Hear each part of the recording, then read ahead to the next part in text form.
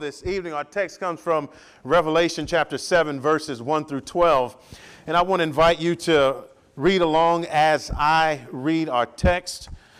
Be it in your bulletin or on your iPhones, whatever apparatus it is that you have that possesses the Word of God. And you'll find these words recorded. After this, I saw 4 angels standing at the 4 corners of the earth, holding back the 4 winds of the earth, that no wind might blow on earth or sea or against any tree. I saw another angel ascending from the rising of the sun with the seal of the living God, and he called with a loud voice to the 4 angels who had been given power to harm earth and sea, saying, "Do not harm the earth or the sea or the trees until we have sealed the servants of our God on their foreheads." And I heard the number of the sealed. 144,000 sealed from every tribe of the sons of Israel. 12,000 from the tribe of Judah were sealed. 12,000 from the tribe of Reuben. 12,000 from the tribe of Gad. 12,000 from the tribe of Asher. 12,000 from the tribe of Naphtali. 12,000 from the tribe of Manasseh. 12,000 from the tribe of Simeon. 12,000 from the tribe of Levi. 12,000 from the tribe of Issachar. 12,000 from the tribe of Zebulun. And 12,000 from the tribe of Joseph. And 12,000 from the tribe of Benjamin were sealed.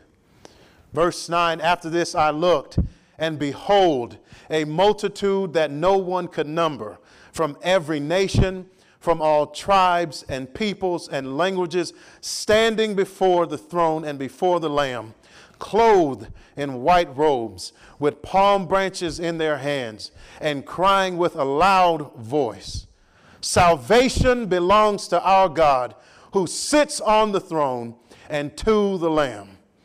And all the angels were standing around the throne, and around the elders and the 4 living creatures.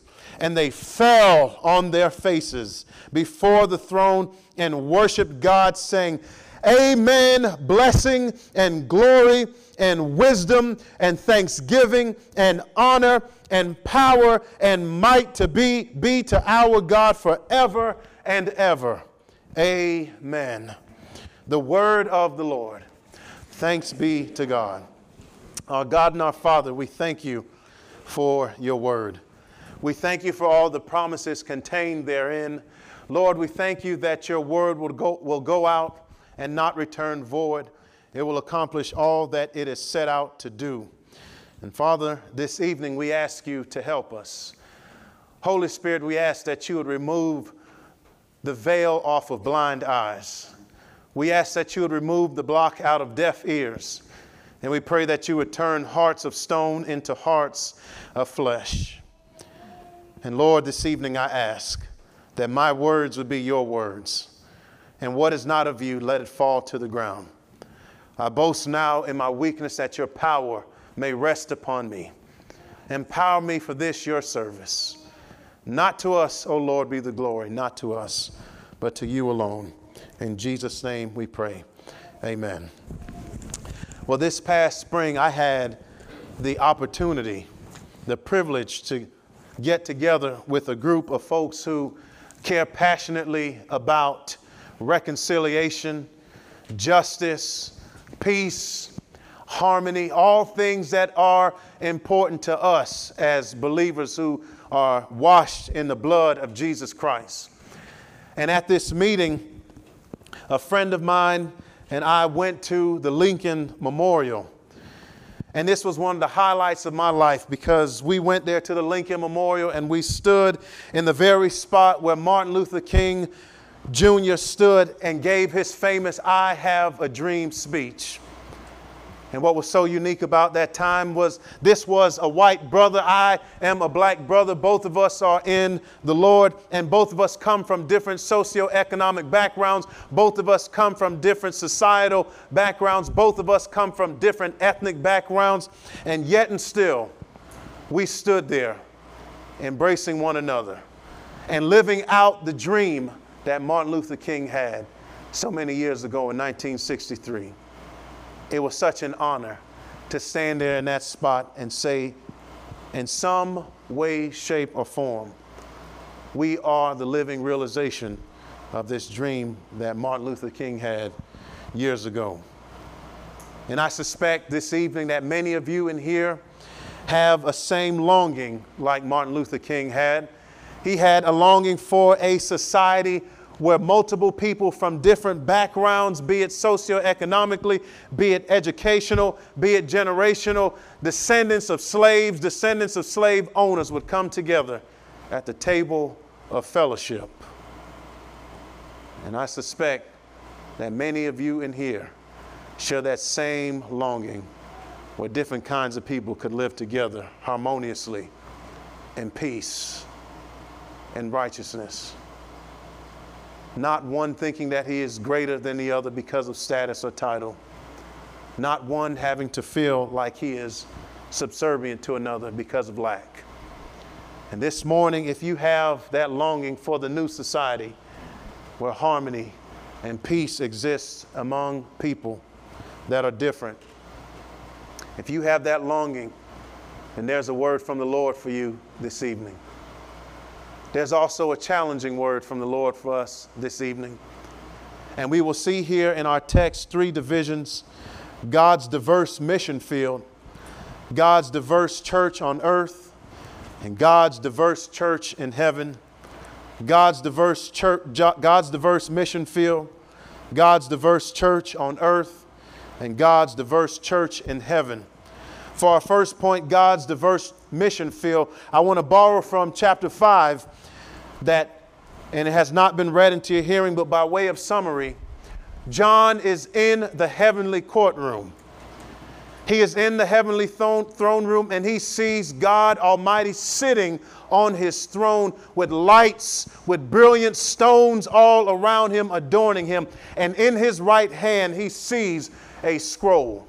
And that scroll is sealed with 7 seals.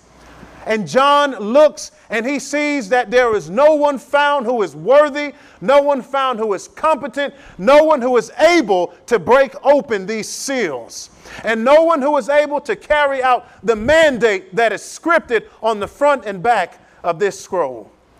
And John begins to weep.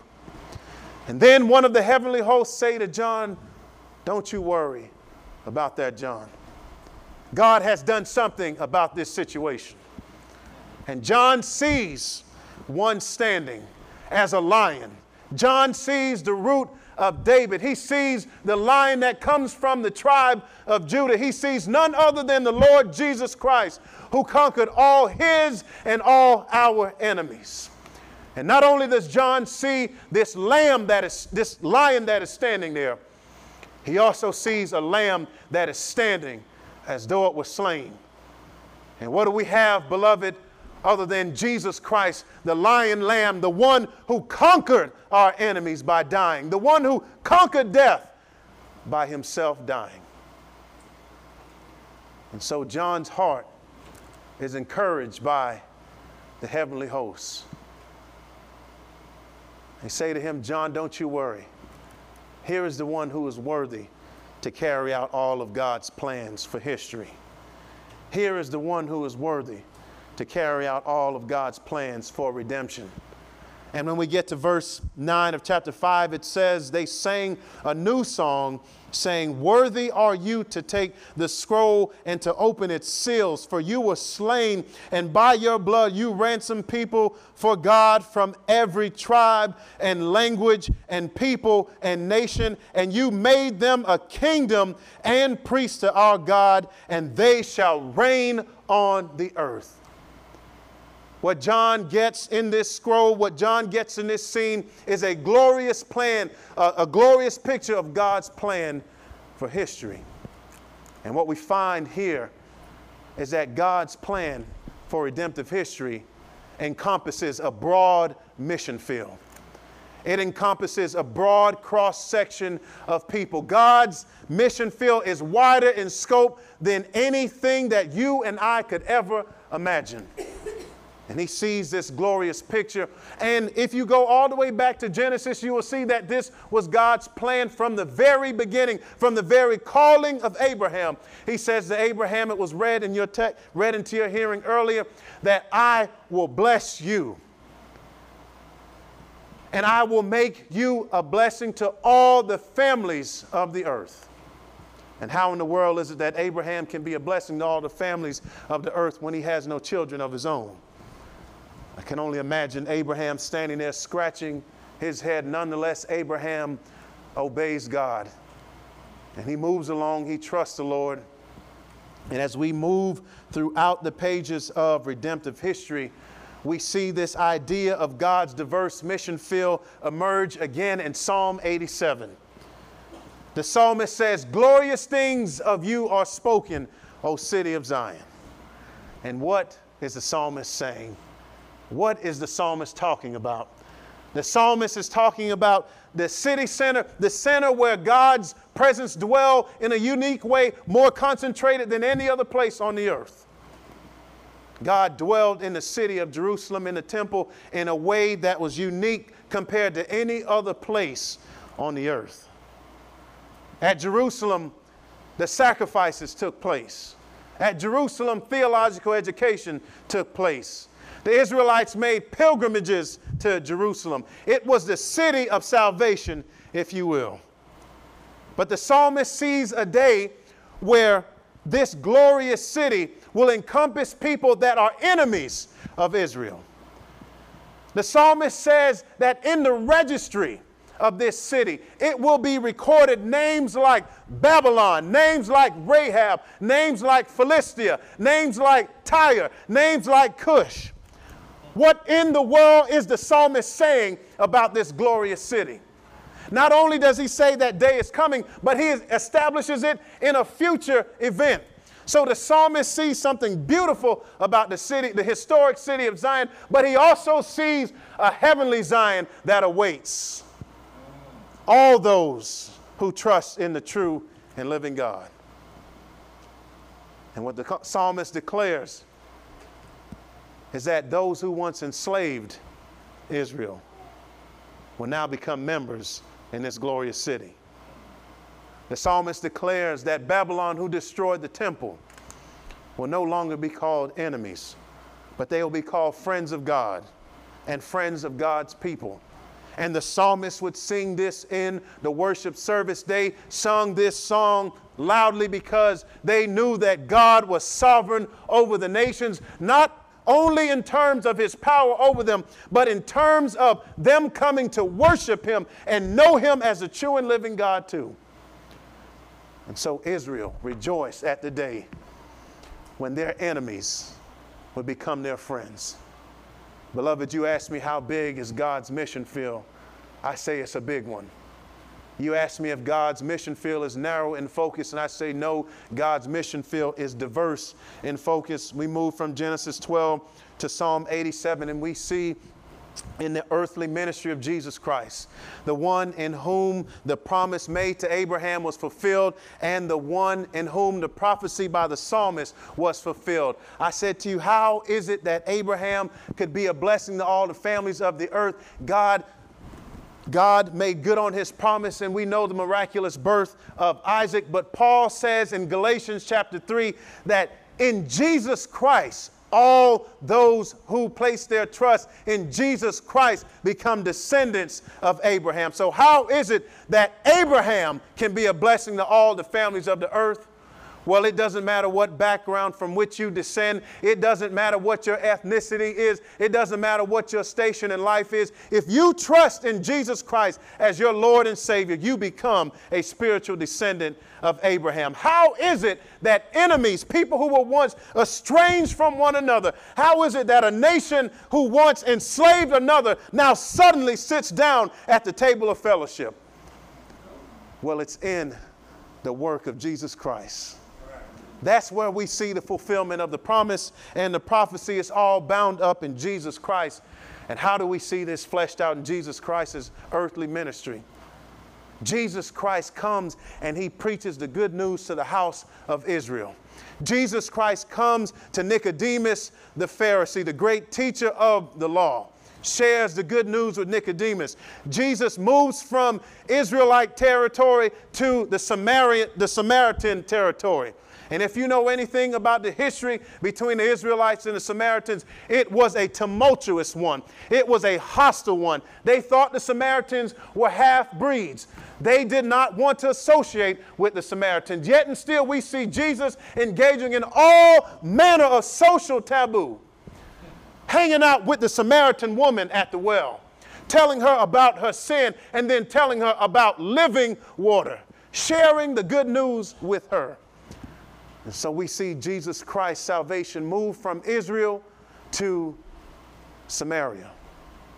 We see Jesus Christ move from Samaria on his way back to Capernaum.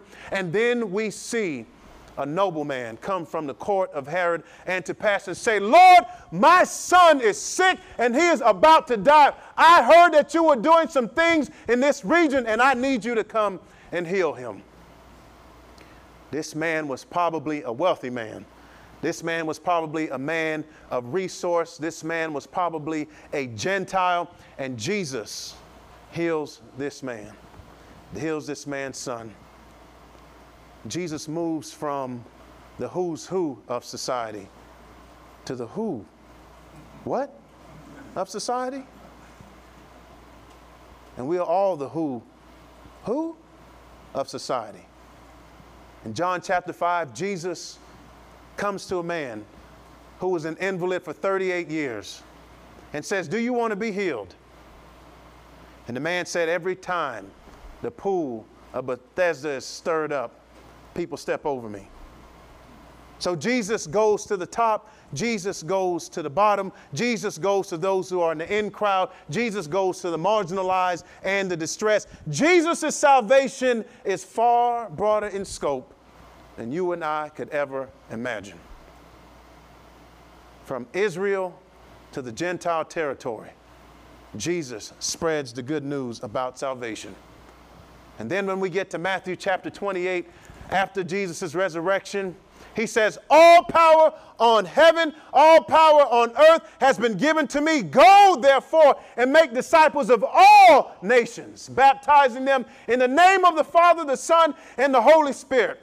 He doesn't say go to one nation. He doesn't say go to two nations. He doesn't say go to three nations. He says go to all nations and spread the good news. You ask me, preacher, how big is God's mission field? And I tell you, God's mission field is a diverse one, broader in scope than anything you and I could ever imagine. We move along to Acts as we continue to turn the pages of redemptive history. And what do we see? After Jesus has ascended to be with the Father in heaven, we see the Holy Spirit come down from heaven and men start speaking in tongues. They start hearing the gospel in their native language. It says that people from every nation under heaven came to Jerusalem and they heard the gospel in their own language. And here we see God continuing to carry out his purpose. Here we see God continuing to execute his evangelistic plan of reaching people from every nation, from every tribe, from every tongue, from every language. You ask me, preacher, how big is God's mission field? And I'll tell you, it's a diverse mission field, broader in scope than anything you and I could ever imagine. The people said, what is wrong with these people? What is all this foolishness going on at this hour of the day? Are these folks drunk? And I say to you, no, they're not the Presbyterians from the 9 a.m. service. No, they're not the Presbyterians who were drinking a glass of Woodford at noon after I finished preaching. These were the folks who had been filled with the Holy Spirit, who had heard the gospel in their language. These are the folks who we see God's plan from Psalm 87 carried out. We see enemy nations coming together under one true and living God. And so What this text forces us to do this afternoon, TCPC, is wrestle with the question of how big is your target audience?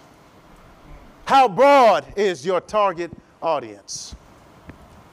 When we read this text, when we see that God's mission field is diverse, we have to wrestle with the question, how big is our target audience?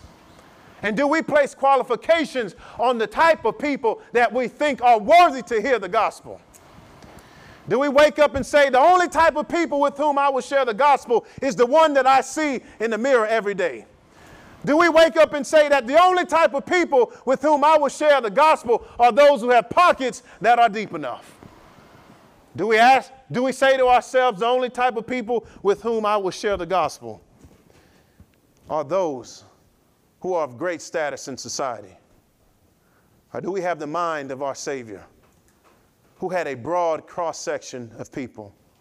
This text forces us to wrestle with that. This text forces us to wrestle with pressing the gospel into the changing demographic of our nation. Brothers and sisters, as a church plant, you have a unique opportunity to be a witness for the Lord in this regard. By 2042, the United States Census says that America will be 54% minority. That is, America will be 54% brown and 46% white. And some people are afraid. Some people are fearful of the change that is happening to our country. Some people get tight-fisted. Some people get worried that the good old days will no longer be. But I want to submit to you this afternoon that we should be celebrating because God is bringing the nations to our shores. We should be excited about the opportunity to share the good news of the God who is the same yesterday, today, and forevermore to a demographic that is changing right before our eyes. We should jump at the opportunity to reach those on the campus that are different than us. We should jump at the opportunity to reach our neighbor who may very well be different than us. We should be jumping at every opportunity to press the gospel into these realities.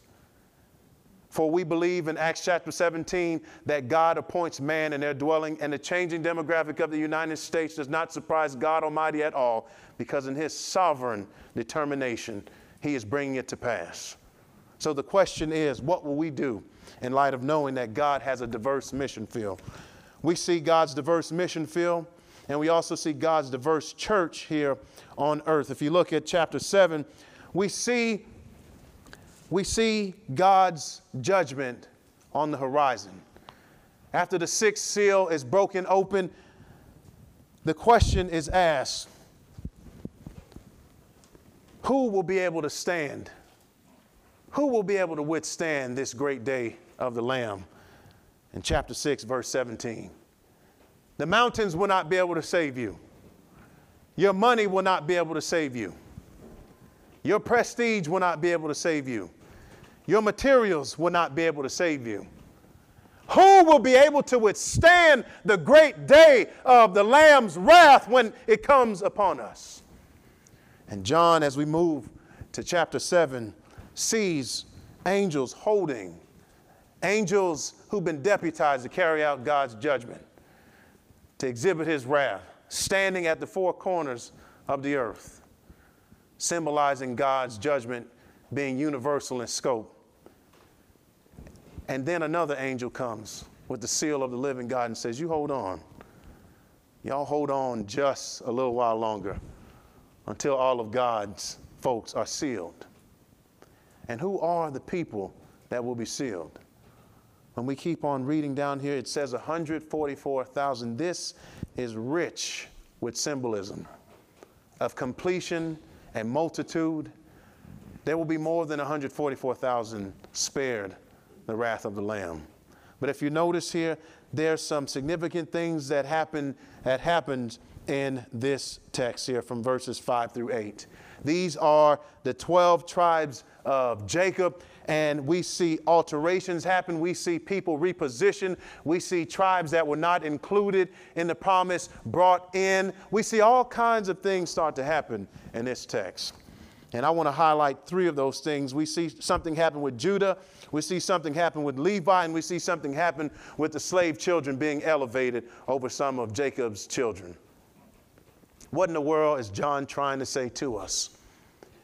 When we see the tribe of Judah elevated over Reuben, the firstborn, it symbolizes Jesus Christ, our lion lamb, our conquering Savior, leading his people into the promised land. It demonstrates that Judah, the one, Jesus Christ, the one who came from the lion from the tribe of Judah, the one who will conquer all of our enemies. He is leading the church, and this is a picture of the historic church. This is a picture of the church in the here and now. Jesus Christ is the head of our church. And when we see Judah right here, we see the prophecies coming to pass, that the scepter will not depart the tribe of Judah. It will not. But not only do we see Jesus Christ, we see Judah at the head of the class. We see Levi included in this number. The tribe of Levi was the tribe of the priests. They were responsible for making the sacrifices. They were responsible for bringing the offerings before the Lord. And what is John saying to us? All those who are in Jesus Christ are now living sacrifices. What John is saying to us right now is that we are living sacrifices. Those of us who have a relationship with Jesus Christ right now, it's not something that will happen in the distant future. It is something in the here and now. That's why Paul says, present yourselves as living sacrifices. So as our Savior laid down his life for us, we return our lives to him as true sacrifices, as a fragrant offering to God Almighty. And so we see the tribe of Judah, we see the tribe of Levi, and what else do we see here? We see Asher, Naphtali, and Gad included in this number and raised to a high position. These were the children of the slave women. These children were the products of the outsiders. These were the unprivileged. These were the underprivileged being brought in to God's fold. And who does that represent other than the Gentiles? We who were far off have been brought near. And so Jesus is in the business of reconciling enemies to God and one another. Jesus is in the business of turning us into living sacrifices. And Jesus is in the business of taking the marginalized and the distressed and the oppressed and those who seem insignificant to society and bringing them into the family of God. And that, beloved, is a picture of the church of Jesus Christ right here, right now on earth. That is a reality in which we live right now. And Paul says in Galatians chapter 3, verse 26, for in Christ Jesus, you are all sons of God through faith. For as many of you were baptized into Christ have put on Christ. There is neither Jew nor Greek. There is neither slave nor free. There is neither male nor female, for you are all one in Christ Jesus. And if you are Christ, then you are Abraham's offspring, heirs according to promise. And Paul says to us in Ephesians chapter 2 that through the blood of Jesus Christ, the wall of hostility that existed between the Jew and the Gentile has been raised. R-A-Z-E-D. That is, the hostility and the enmity that existed between the Jew and the Gentile has been torn down in the blood of Jesus Christ. The hostility, the wall of hostility that exists between black and white in our country, in the church, it has been torn down in Jesus Christ. The hostility that exists between the haves and the have-nots have been torn down in the blood of Jesus Christ in the church. The hostility between those who are significant in society and those who are insignificant in society has been torn down by the blood of Jesus Christ. And Paul says in Ephesians chapter 11, because of the work that Jesus Christ did, and saving those of us who were once dead. Now he is building a new society. Ephesians 2:11 through 22. He is building a new man, and the verbs in that text are in the present. The Holy Spirit is building a brand new society right now of people from every nation, tribe, and tongue. God is building a mosaic of people in his earthly church right now, in the here and now. And yes, and amen, a resounding amen goes there. I know we are Presbyterian, but I give you permission to engage me in dialogical discourse. I have the privilege of working with a group of folks who are, as I mentioned earlier, engaged in the work of reconciliation. And last week I was in New Orleans, and some of you may be familiar with the infamous Supreme Court decision known as Plessy v. Ferguson, where an octoroon man named Homer Plessy, that is, he was 7/8 European and 1/8 black, got together with the Citizens Council because they wanted to overturn the segregation laws in New Orleans. And so he got on a train cart, and then he was arrested, and it went before the court in Louisiana, and the judge upheld the segregation laws. They took it to the state Supreme Court of Louisiana, and the law was still upheld, and it wound up all the way at the United States Supreme Court, where they upheld separate but equal. And the ruling was 7-1. And the lone dissenter of that ruling was Judge John Marshall Harlan, right here from yours truly, Kentucky. He did not agree that the law was right.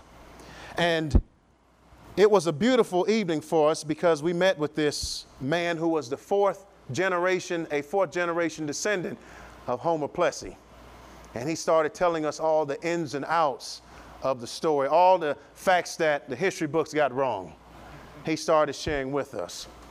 And little did we know that he had met the fourth generation descendant of Judge John Ferguson, a woman by the name of Phoebe Ferguson. And while we were dining, he said, I met with her right across the street for the first time at this building right over here. It was like a living history class for us. And he said upon their first meeting, they became friends instantly. And they started a foundation that changed the name from Plessy v. Ferguson to Plessy and Ferguson. Beloved, what a beautiful illustration of how the Lord Jesus Christ takes those who were once enemies and makes them friends. And I got to ask you the question this evening, TCPC, how has your reconciliation to Christ affected your hospitality to the outsider? How has your reconciliation to Christ affected your attitude towards the stranger? How has your reconciliation to Christ impacted the way you treat those that are different than you? How has your reconciliation to Christ caused you to pursue those that are different than you? When people come to your gathering, do you offer them the pure and unadulterated message of Jesus Christ as the only hope for their salvation? Or do you place additional burdens on them? Do you make them feel like they have to culturally conform to your ways in order for them to share in the love of Christ here in this gathering? The secular psychologist Umar Johnson said, can you imagine what a little young black boy or little young black girl would go through if they walked into a Sunday school classroom and saw a picture of a blonde-haired, blue-eyed European Jesus on the wall? He says that that child would automatically equate God with whiteness. He said that that child for the rest of their life would not think it strange that in every area of society that it was that God had destined white people to rule over those that did not look like them. He said it would not be unusual for that child to think that something is wrong with them for being black or brown. It would not be unusual for that child to think that something is wrong with them for not being white. It would not be unusual for that child to think that God's lot for them in life is subservience and subjugation. it would not be unusual for that child to think that they perhaps were not created in God's image for the rest of their life. I want to submit to you this afternoon that not only does the picture of a white Jesus do damage to those who are not white, it does damage to those who are white as well. Why? Because it confuses your humanity. It gives you a misunderstanding about your role in society. It gives you a misunderstanding about what it means to be human. It will encourage you to missteward your power. It will encourage you to think that God has destined that you rule over people that don't look like you. And while we may not see this sanctuary adorned with images of white Jesus, we still have to ask ourselves the question, if we think that we have the monopoly on Jesus, if we think our ethnic group, if we think our cultural system has the monopoly on Jesus. And the way that we know this is by the way we treat others that have different cultural expressions when it comes to worshiping God. If we isolate ourselves from folks that are different than us, if we look down and frown upon others who have a different cultural expression of worship, then we may have to ask ourselves the question if we have somehow made God after our own image and likeness. Whenever we think that our culture has a monopoly on God, we're doing dangerous to ourselves and those around us. Whenever we think that God is analogous to our kind, it hurts us and it hurts those around us. I ask you the question this evening: do you accept the outsider as they are? Or do you force them to conform to your cultural standard? I ask you the question this evening: do you lift high the name of Jesus Christ as the only hope for one's salvation and the only means, the preeminent means for reconciliation between enemies? Or do you lift high a political persuasion as the way, as the thing that must be embraced to receive love in this gathering? What do you elevate? Paul said in Galatians chapter 3, Paul said that circumcision was not needed because at the church in Galatia there was some disturbing them, making the people think that they had to engage in customs that were specific to Israel, ethnic customs that were specific to Israel as a church underage. And Paul says that is no longer necessary. We're no different whenever we place a burden of cultural conformity or political conformity on people, instead of offering them the free, unadulterated gospel in order to come and share in our fellowships. We see God's diverse mission field. We see God's diverse church on earth. And finally, we see God's diverse church in heaven. Someone asked me the question at the outset of planting Christ United Fellowship. A prominent man in our city said to me, "Michael, church planting is hard enough. Why in the world do you want to plant a multi-ethnic, cross-cultural church?" And I said to him, "Marshall, in seminary legalese, pursuant to Revelation 7:9, I believe we have permission to rehearse the eschaton." Now, all that means simply is that because of Revelation 7:9, I believe we have permission to rehearse the end right now. And when we turn to Revelation 7:9, we see indeed that no one has a monopoly on Jesus. John says that after this I looked, and behold, a great multitude that no one could number, from every nation, from all tribes and peoples and languages, standing before the throne and before the Lamb, clothed in white robes with palm branches in their hands. John moves from giving us a snapshot of history to showing us what the church looks like in the here and now, to showing us what the church will look like when Jesus Christ comes back. So who are those that can withstand the wrath of the Lamb? All those who are in Jesus Christ, the conquering lion lamb. And John says that this will be from a broad cross-section of people from every nation, tribe, tongue, people, and language. John gives us a picture of the end to spur us on for the here and now. And what are they doing? They are worshiping. They are filled with joy. The palm branches in their hands signifies that they have won the victory. The palm branches in their hands signify that their God, our God, the true and living God, Christ Jesus, has conquered. Their branches signify that God has secured, finally secured, all his people, his mosaic of people.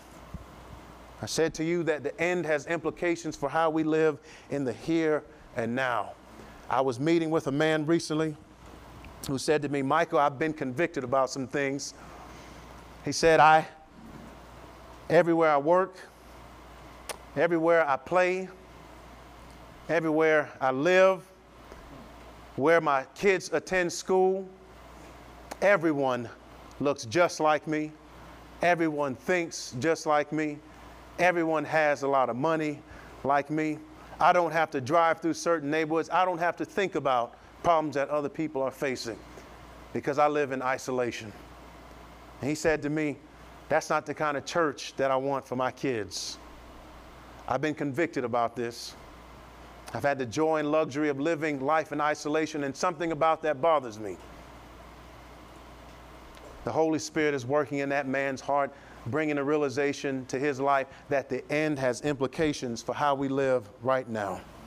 Listen, brothers and sisters, I don't want to wait until the end to start celebrating together. I want to celebrate with my white brothers and sisters right now. I want to celebrate with my Asian brothers and sisters right now. I want to celebrate with my Latino brothers and sisters right now. I want to celebrate with my Caribbean brothers and sisters right now. I want to celebrate with my African brothers and sisters right now. And forgive me if I miss any continent. I want to celebrate with all my brothers and sisters right now from myriad extractions. Why? Because Jesus has showed me the end of the story, and he has said to me, Aitchison, you have permission to worship with your brothers and sisters right now. You don't have to wait till the end.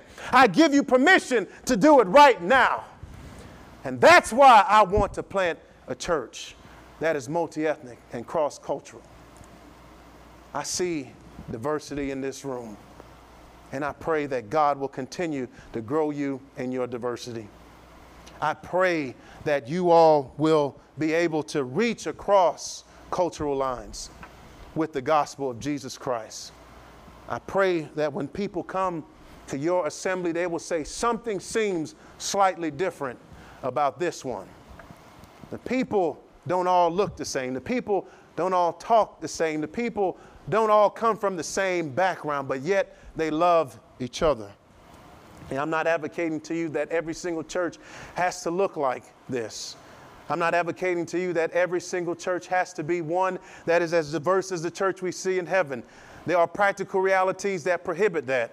I don't expect a church out in the middle of Montana and both morning services affirm this. I don't expect a church out in the middle of Montana to be filled with black people. And one woman came up to me after church and said, I have a home in Montana, and you're right.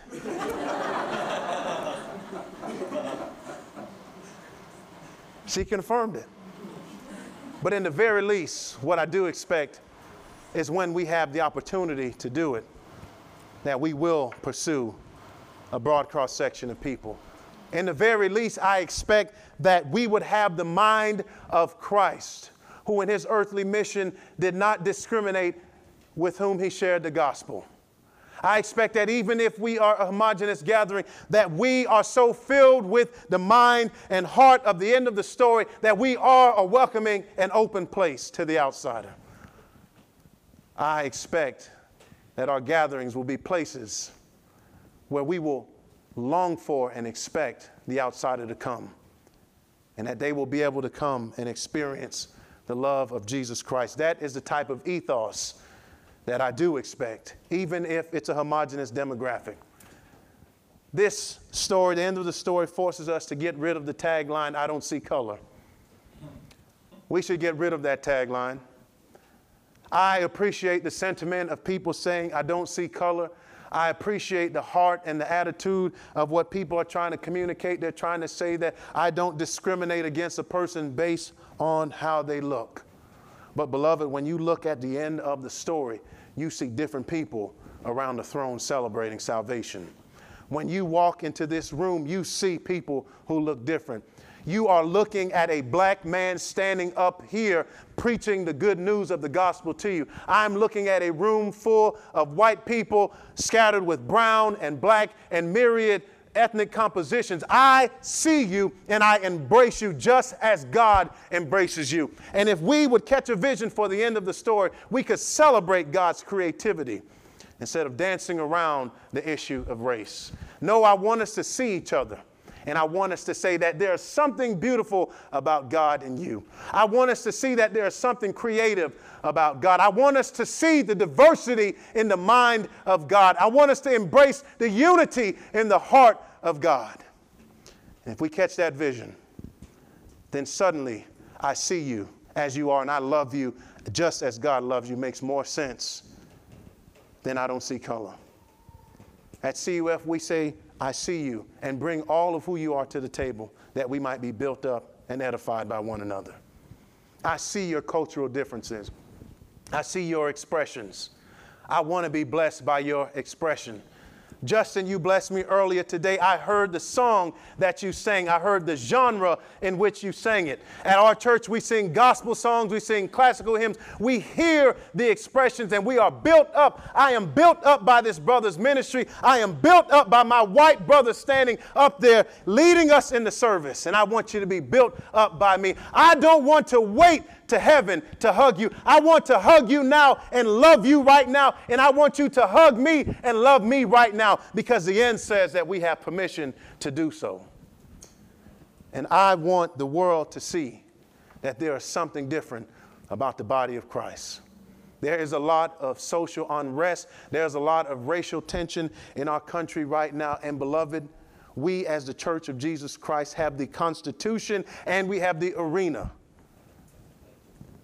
for true racial healing. And why would we run from it?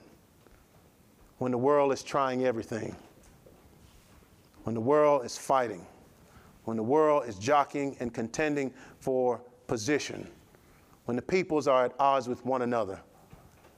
Oh, that the church would rise up and say, we have a place where you can have a renewed image. We have a place where you can share in a fellowship with people that are different than you, but they will love you just as you are. We have a place for those who may feel insignificant that will be made significant. We have a place where those who were considered outsiders can be brought near. We have that place in the Church of Jesus Christ. We have that place. Today, this afternoon, you may be a cynic. This afternoon, you may be overwhelmed by all the unrest that you see on the news, and you may say, I give up. Well, I want to encourage you not to give up, because we know how the end of the story turns out. This morning, you may not love Jesus, but you have a heart and passion to be reconciled to people that are different than you. And I want to say to you, if you place your trust in the Lion Lamb, if you place your trust in the one who will spare all of his ransomed, all of his redeemed from every nation, tribe, and tongue from the coming wrath, you will be included in this great number. You will be included in God's diverse church on earth right now. And you will be included in God's diverse church in heaven for all eternity. Please pray with me. God and our Father, we thank you for your goodness and mercy toward us. Lord, we pray that you would seal this word to our hearts so that we would be set free to serve you with joyful obedience. Amen.